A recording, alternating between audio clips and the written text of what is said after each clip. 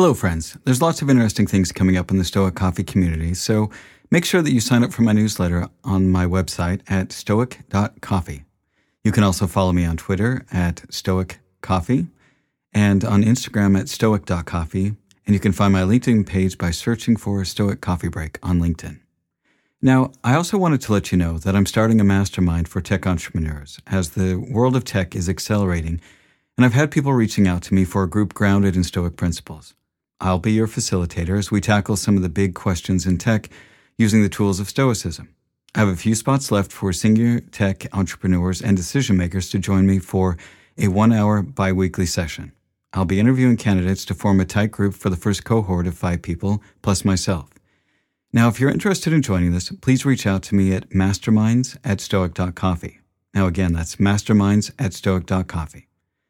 Thanks again, and thank you so much for listening to the podcast, and I appreciate your support.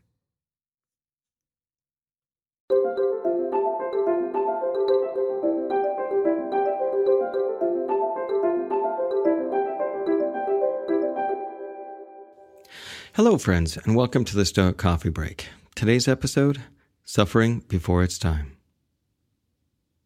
He suffers more than necessary who suffers before it is necessary. Seneca. How often have you stressed over something or worried yourself sick about something only to have the scenario that was running through your head not actually happen? When we worry about things and let our imagination run wild with something, then we suffer many more times before the event than we would at the actual event. Unless you can know the future, worrying about something in the future is inventing problems that may never happen. And I've talked about this topic on the show before, but I think it's important to go over these principles many, many times so that we can implant them into our brains so that we can apply them into our lives better. And the Stoics understood that we as humans have wild imaginations and we can come up with all kinds of possibilities for what could go wrong. I mean, that's kind of the whole idea behind Murphy's Law. Anything that can go wrong will go wrong. And at times this can be helpful and useful because we should hope for the best and prepare for the worst. But when we sit and worry about it, and we worry about it, and we worry about it, but what is it about this that we're worried about? Why does this worry come into our lives, and what can we do about it? I think that worry comes from focusing too much on the outcome. We want a certain outcome to happen, or we want a certain outcome to not happen. And we sit and stress about that, and we focus too much on everything we can do and try to control things that maybe we can't to make sure that outcome does or doesn't happen. And the thing is that the outcome is always outside of our control. And we're attaching our happiness to something that is really outside of our control. So what can we do to fix this? Well, we can focus on the things that we can control. We can control ourselves. We can control our thinking. We have control over our actions.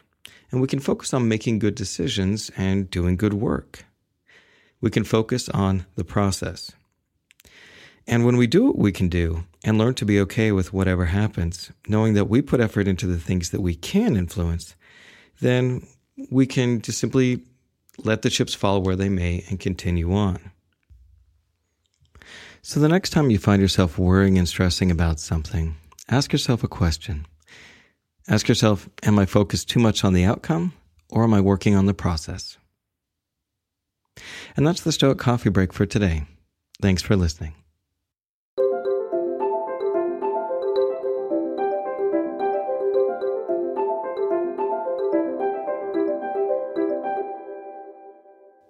Do you have a topic or a question that you'd like to hear addressed on the show?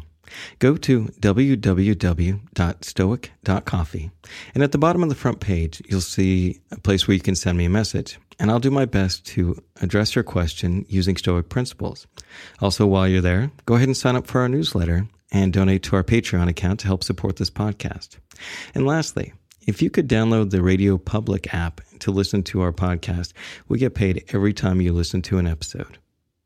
Thanks for listening, and remember, amor fati, amor coffee.